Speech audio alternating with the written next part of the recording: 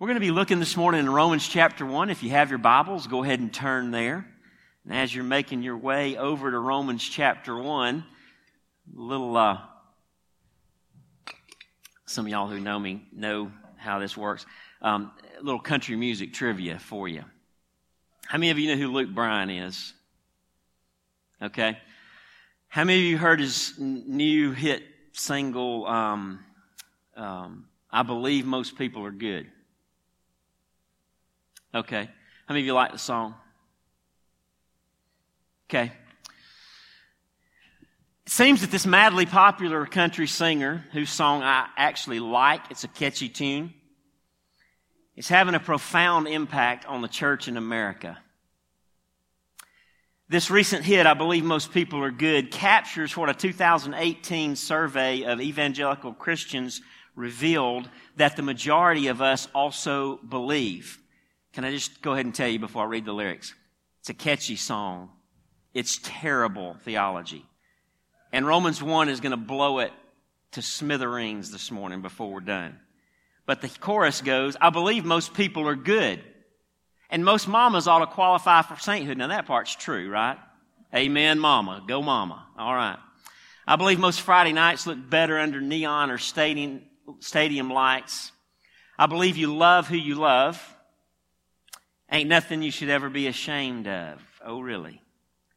I believe this world ain't half as bad as it looks. I believe most people are good. Unbelievably catchy tune. It's a feel-good song. It just ain't so. When asked by Ligonier Ministries to respond to the statement, everyone sins a little, but most people are good by nature, in a 2018 survey, 52% of evangelicals agreed with that statement.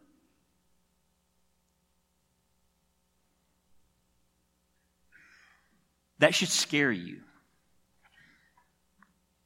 When asked to respond to this statement, even the smallest sin deserves eternal damnation. This was nationwide. This was not evangelicals only. This was all Americans.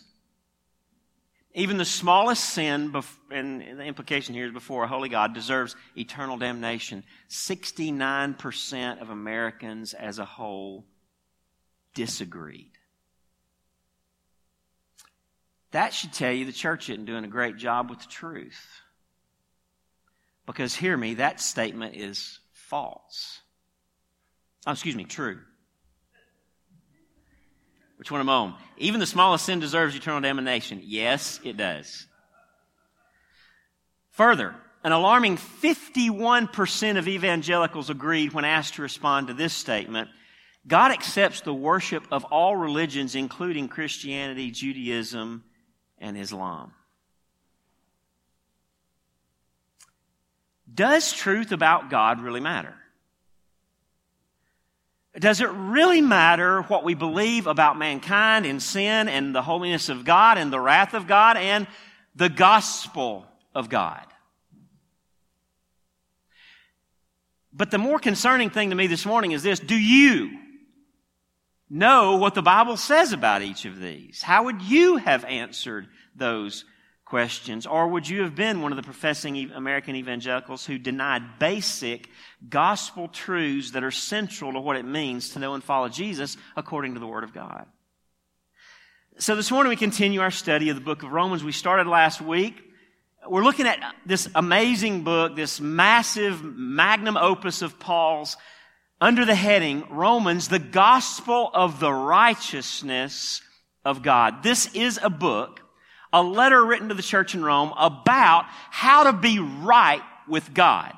How to have righteousness in the presence of righteous and holy God. And this morning, we come to a difficult but foundational and very crucial truth concerning the gospel, namely, the message this morning, the righteous wrath of God. When's the last time you heard a sermon on the wrath of God? All right? Romans chapter 1, we already read verses 14 to 17, and we'll be, before we're through this morning, we'll be looking all the way through verse 32. Here's the take-home truth about the righteous wrath of God. Every person is deservingly under the righteous wrath of God, apart from faith in the gospel of God. Now remember the bookends that we looked at, right? Just a verse before it says the wrath of God is revealed, the first thing Paul told the Romans is the righteousness of God is revealed. And Romans 3 makes that clear. The way you can be righteous before God is to take as a gift righteousness from Jesus, who lived in your place, died on the cross for your sins, and rose again. There is unbelievably good news. A world of sinners can be made right with holy God. But we must understand the wrath of God from which Jesus came to save us.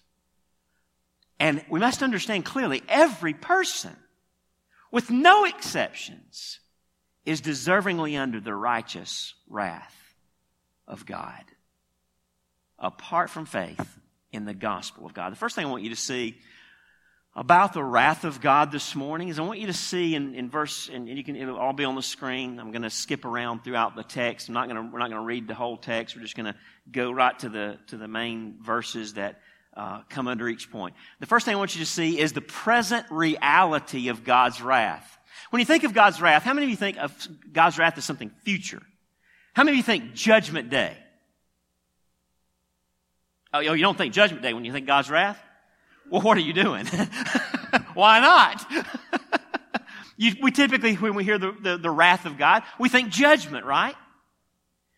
Understand the present reality of God's wrath. Verse 18, the first part. For the wrath of God is revealed. In the Greek language here, this is a present tense. It means it is presently and continually being revealed. The wrath of God is presently and continually being revealed right now from heaven against all ungodliness and unrighteousness of men.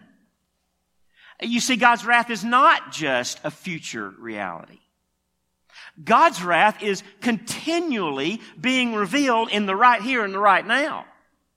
Now you say, I don't see that.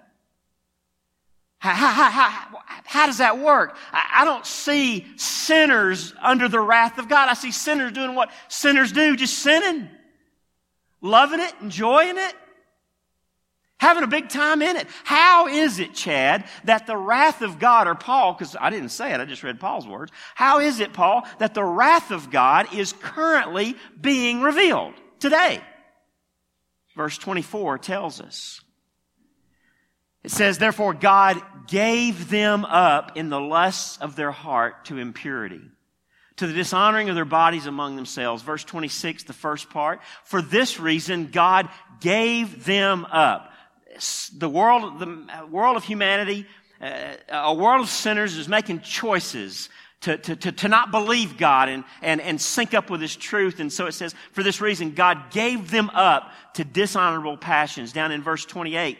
And since they did not see fit to acknowledge God, what did God do? God gave them up to a debased mind to do what ought not to be done.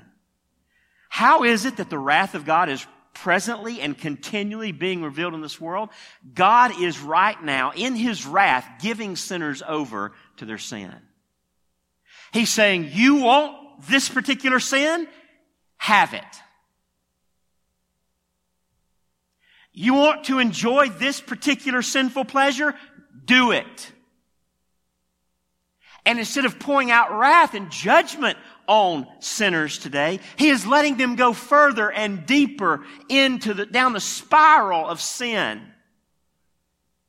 And what is happening according to Romans 2 verse 5, we'll look at that in a couple weeks maybe.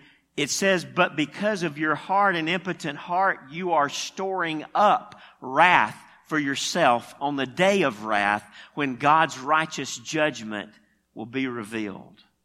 What's happening in God giving over sinners to their own sin?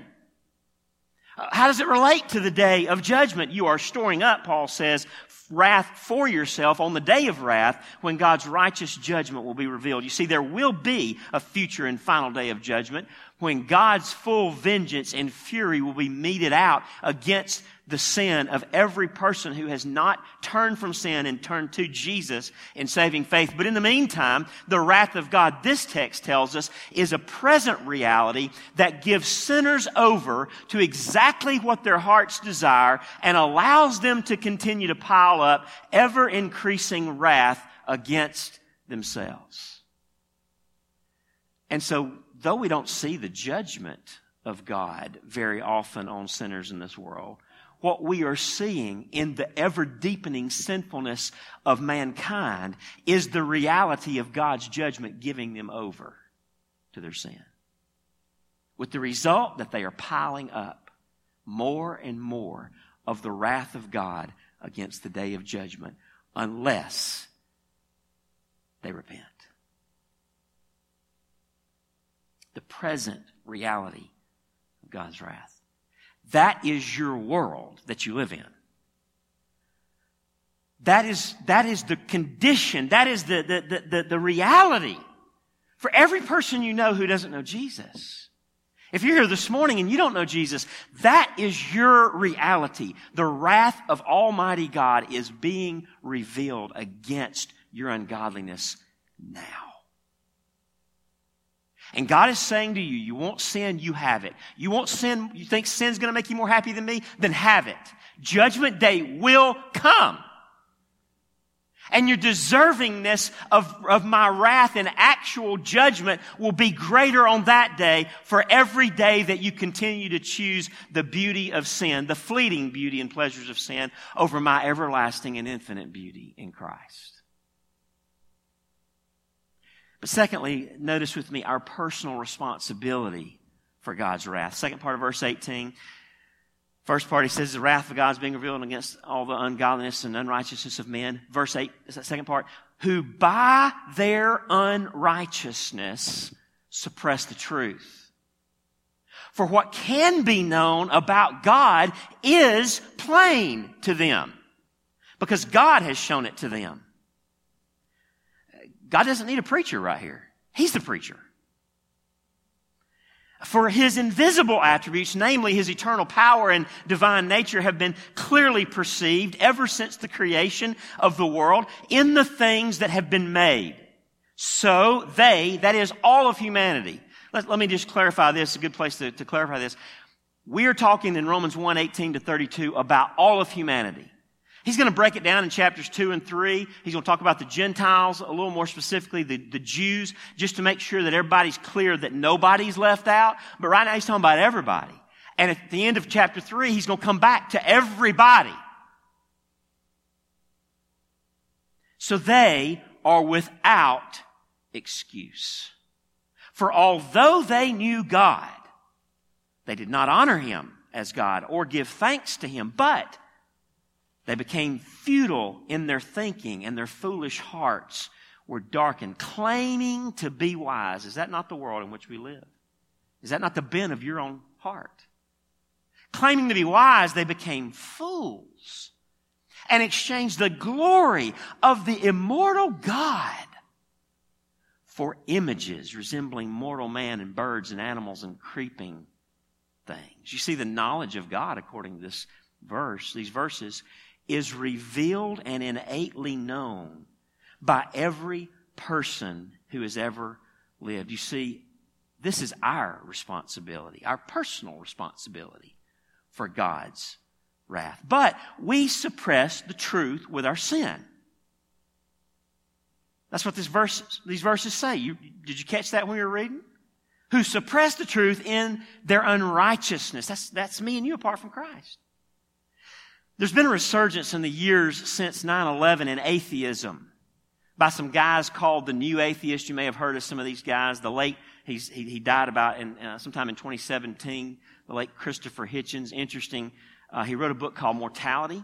He recorded his dying journey. Some chapters are only one sentence long. He actually was able to the end of his life almost fully consistently live out his philosophy, his lie to himself about atheism. Another guy, Richard Dawkins, Oxford professor. Sam Harris, maybe probably the most vitriolic, just violent almost in his hatred for Christianity. And also Daniel Dennett. These are much more aggressive and angry than the classical atheists that you learned about in school. They've all written books, and all their books have been bestsellers in the last couple years. What's interesting is that the result has not been a huge surge in atheism. What has surged, and perhaps is more concerning, is the number of people who have begun to disconnect from all facets of religion, even atheism.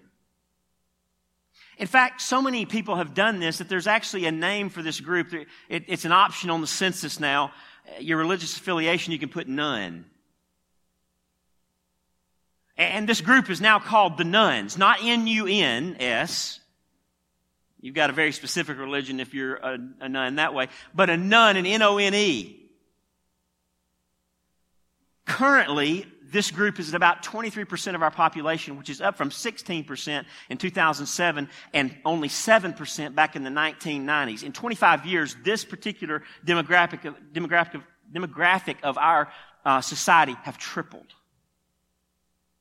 Almost unheard of statistically. And this number will probably only increase. 35% of millennials put themselves in this category, with that number heavily weighted toward males. Most nuns would say we're not hostile toward a spiritual faith in God, like atheists, and especially the new atheist. We're just done with organized religion and God in general. We just don't really have a need. Another way of saying it, it's not that they found atheism to be attractive. It's just that they find any kind of organized religion or religious confession unattractive. And they say, if there is a God, I'm not so sure we can really know that much about Him. And if you claim to know something about Him, you're just going to become a bigot. And you're an arrogant know-it-all who knows nothing in actuality. So the nuns suppress the truth by basically becoming agnostics, those who say we can't know if there's a God, and suppress the clear reality of God so that they can do what they want to do in life without any real moral check or reference point. What's crazy is that the new atheists and the nuns alike reject or just ignore the reality of God against good reason, even good scientific reason. What does Paul mean when he says, for what can be known about God is plain to them because God has shown it to them? For His invisible attributes, namely the eternal power and divine nature, have been clearly perceived ever since the creation of the world in the things that have been made, so they are without excuse. What does he mean? He's talking about some science. And it's interesting, good scientists have pointed out about the reality of the sheer improbability of all the complexities of life just forming out of a mute, unguided chaos. Good scientists have said there's no way it just happened, according to evolutionary biology. Even the most basic molecules and DNA strands are incredibly complex, enough so that you wonder, how could a cosmic accident ever result in the digital elegance of a DNA strand? You don't have to be a scientist to read that science, right? To see the Godhead in that, to see the creative power of the Almighty. Someone said it's like thinking an explosion in an ink factory accidentally produced the collected works of Shakespeare.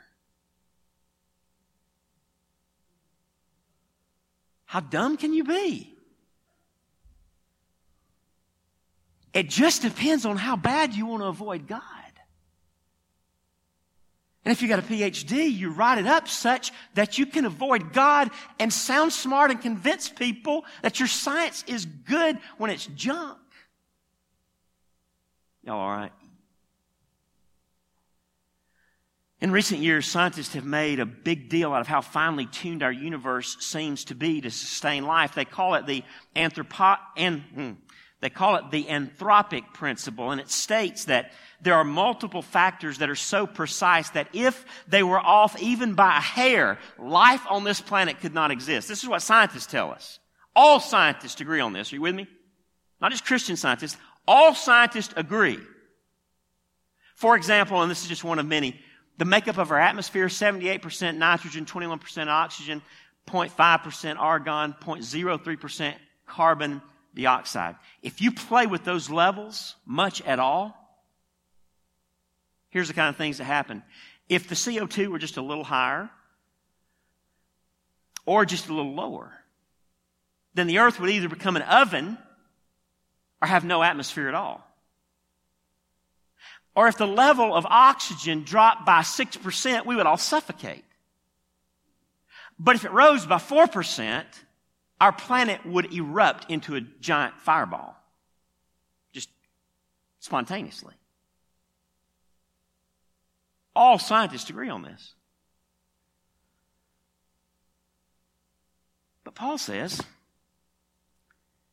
you don't have to know any of that. Paul says to you this morning, take a walk outside this afternoon and just look. Just pay attention. Look at creation. And what you'll see is all you need to see. And you'll consequently know all you need to know to worship God as God and Creator and to be responsible before Him to thank Him for His goodness in creating a world that sustains your life. So, even tribes in Papua New Guinea who have no scientific knowledge of our world and can't understand the details of the complexities of the balance of the cosmos that we just described from science, or of an individual microscopic cell, these men and women are justly under the wrath of God because God has revealed Himself to them in creation, and they have turned their backs on the revelation of creation, and they've not acknowledged Him as God, and they've not said, God, thank you for giving me life on this planet. It's interesting, Jesus spoke to this whole deal in John 3, verses 19 and 20. He said, this is the judgment. The light has come into the world, and people loved the darkness rather than the light because their works were evil. For everyone who does wicked things hates the light and does not come to the light lest his works should be exposed. You see, it's not about whether there is a reality called light. The reality is people avoid the light because they love what they do in the dark. It's not about an argument for the light. It's not about being intellectually convinced there's light. J.D. Greear tells a story of being in an audience with a professor over at, I think it's over at either Wake Forest or UNC over in North Carolina. His name's Dr. Bart Ehrman. He was formerly a Christian who became an atheist, now one of the most outspoken atheists of our day. And he was there with some students, and a student asked Dr. Ehrman, is there anything that would cause you to regain your faith? In response, Bart Ehrman quoted a passage from his book, God's Problem. And he said, I think that if in fact God Almighty appeared to me and gave me an explanation for all the evil in the world, and the explanation was so overpowering that I actually could understand, then I'd be the first to fall on my knees in humble submission and adoration. What an arrogant man. What's he assuming in that statement? Just on an elementary level, you know what he's assuming? He's assuming that if God had a purpose for a situation, which He does, but that if God had and wanted to explain to Dr. Ehrman His reason and purpose in that particular situation, Bart Ehrman is assuming that Bart Ehrman would be smart enough to immediately perceive and understand and grasp the argument of the Almighty for what He did in the world, as He explains it to one of His billions of created image bearers. And what he's assuming is that if he can't see it, and if God hadn't given him that argument, then it's not there. But let me ask you to consider this, and I've asked you this before. How much greater is God's wisdom than ours? It's real simple. If there is a God, the distance between His wisdom and ours is infinite. And so you must concede that if there is a God, if you concede there's a God, then it's not some kind of crazy leap to just accept, I can't understand everything about Him, or He wouldn't be God. I can't understand all His purposes and His reasons, or else He wouldn't be God. So what's the atheist's real problem? It's not an intellectual problem or a lack of true knowledge that God exists. It's an arrogant heart problem. Now, I believe that many atheists are genuinely deceived by their own sinful hearts and minds and enslaved to the lies they tell themselves about God, and that they sincerely believe the lie that there is no God. They're genuinely believing those things. But ultimately, the issue is the heart. John Piper said it this way: the issue of truth is an issue of the heart before it is an issue of the head, according to our text, Romans 1.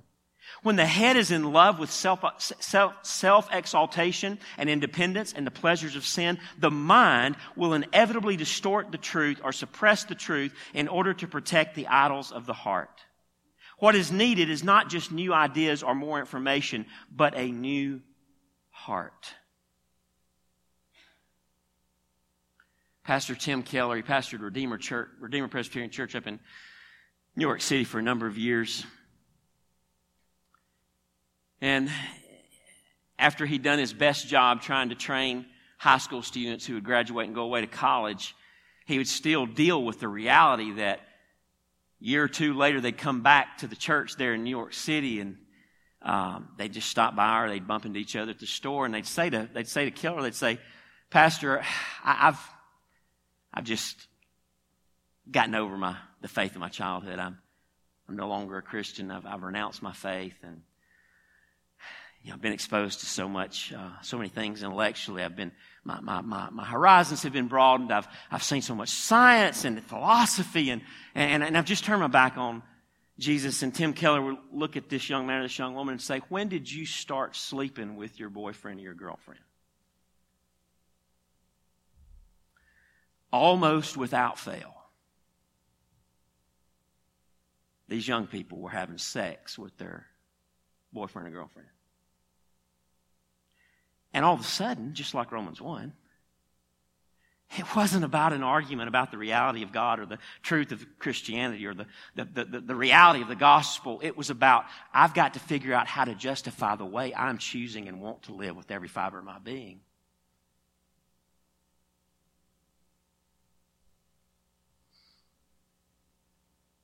Every person who's ever lived on this planet or ever will is bound, according to Romans 1, in the chains of his or her own sin, and cannot be freed apart from the gospel of God and the life-creating, new heart-giving power of the Holy Spirit. All of humanity is personally responsible for the wrath of God that is being revealed against us.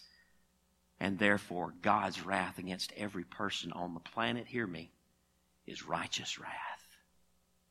It's just wrath. Apart from Jesus, we all, as the human race, deserve His wrath. Is that clear from this text? That's the best I can do. Every person is deservingly under the righteous wrath of God, apart from faith in the gospel of God. Thirdly, this morning and finally, we've seen the present reality of God's wrath. We've seen our personal responsibility for God's wrath. Notice with me, lastly, our perverse responses even under God's wrath. Verse 25. Because they exchanged the truth about God for a lie and worshiped and served the creature rather than the Creator, who is blessed forever. Paul has to just take a minute and worship. Amen. Paul's like, I don't want to miss the reality of this universe, and that is the Creator is blessed forever. He's worthy of praise. I just need to slow down long enough to say amen, because I don't want to get anywhere close to exchanging the truth of God, that He's worthy of worship, for a lie that says something on this planet holds my attention, it deserves my affection more than He does. Our perverse responses, even under God's wrath, we exchange the truth about God for a lie, and we worship not the Creator, but the things He created. Whether that be us, ourselves, right? In some sort of narcissistic self-worship, arrogance, pride, whatever it may be. Some cultures, actually other creatures created things. You see, the opposite of faith in God is not atheism, J.D. Greer says. It is idolatry. The human heart is an idol factory, C.S. Lewis would say.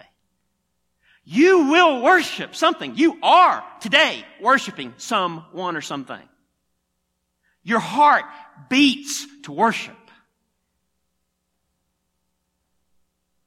If you're not worshiping God, you're worshiping something. No person ever quits believing in God. They just substitute something into His place. What else do our perverse responses, even under the wrath of God, look like? Does that make sense to you? Our perverse responses, even under, we've said already, it is a present reality. Even now, as it's being poured out, as we're being given over, we continue to go down the spiral. Apart from Jesus and the work of the Holy Spirit, we continue to go down the spiral of sin. Verse 26, the second part, for their women exchange natural relations to those that are contrary to nature. And the men likewise gave up natural relations with women and were consumed with passion for one another, men committing shameless acts with men and receiving in themselves the due penalty for their error. Homosexuality is being described here. Already earlier it's been described as just in general sexual perversity. The wrong use of God-created, God-ordained, sanctioned, and beautified gifts. The perversion of those things is what is in view here. But in case any of us think we aren't included in the damning effects of sin that God can't possibly have ever, or that God can't possibly have ever had any real reason to have any real wrath toward relatively good people like us, Paul pens verses 29 to 32. I mean, so far you're feeling pretty good about yourself, aren't you? I mean, if you're not living in sexual perversion of some sort at this point, if you're not living a homosexual lifestyle or being unfaithful or doing something crazy sexually, then you're feeling pretty good about yourself so far. And then comes verse 29. They were filled with all manner of unrighteousness, evil.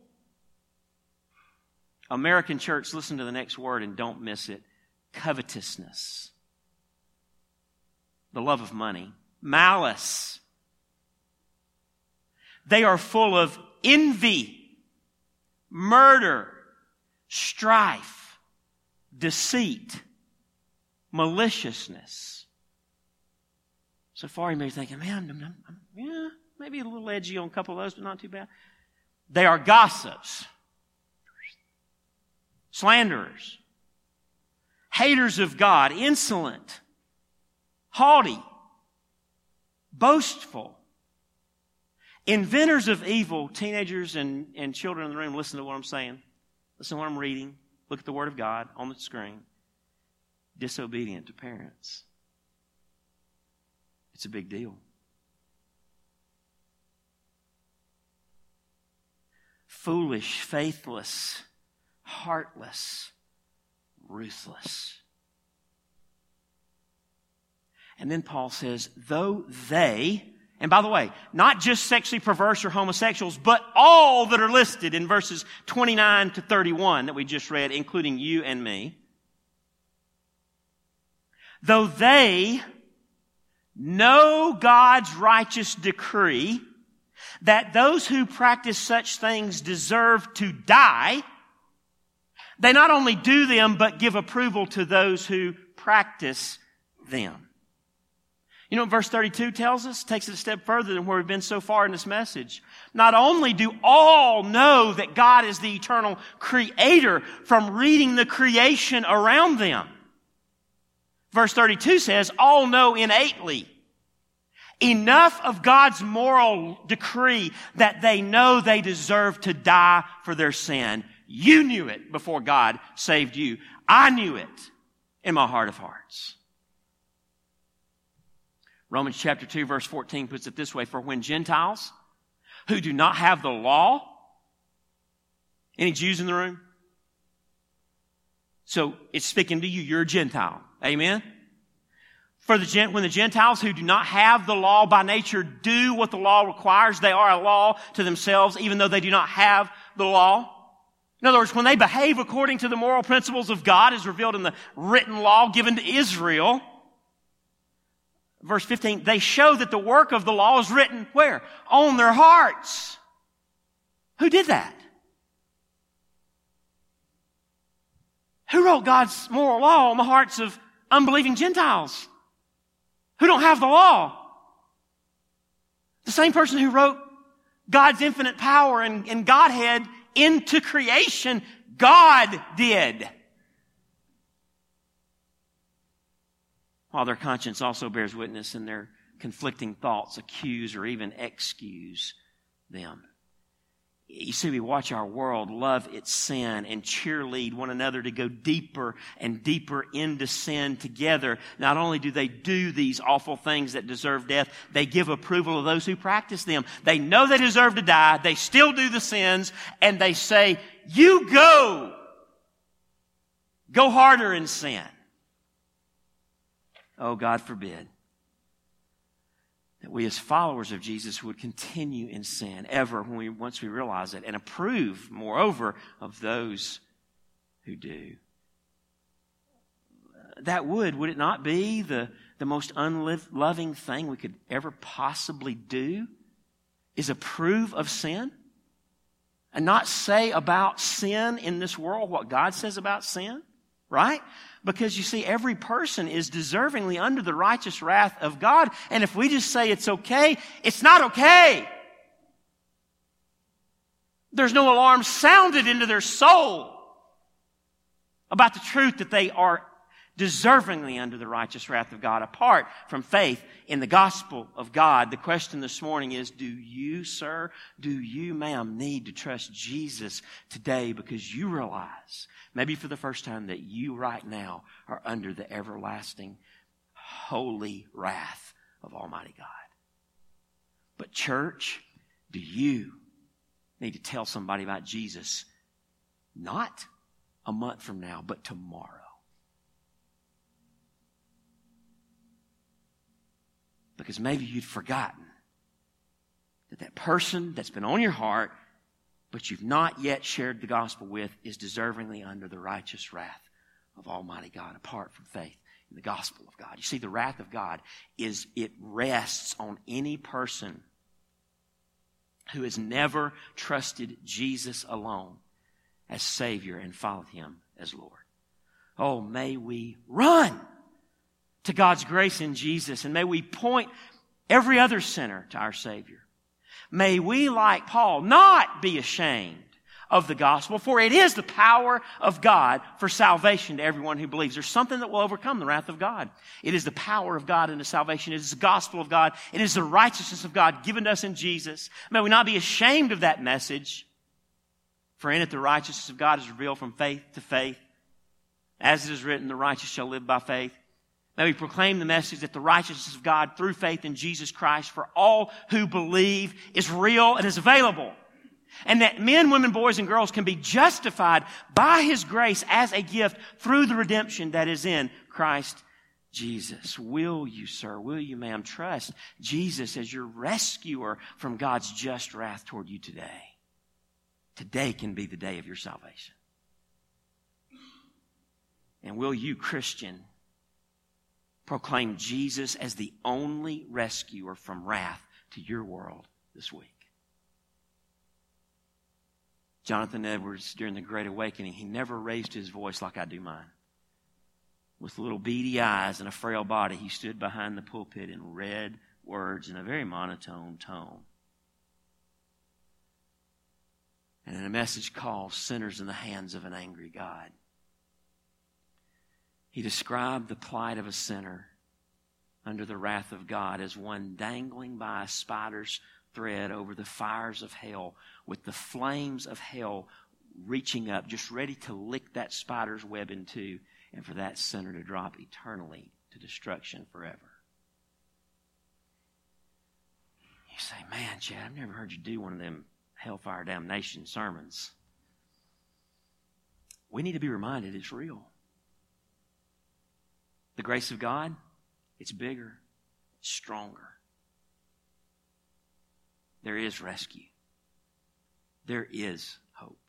There is salvation. But may we never forget the hair's breadth that separates lost souls today from eternity. Lost souls you know, and you have the remedy.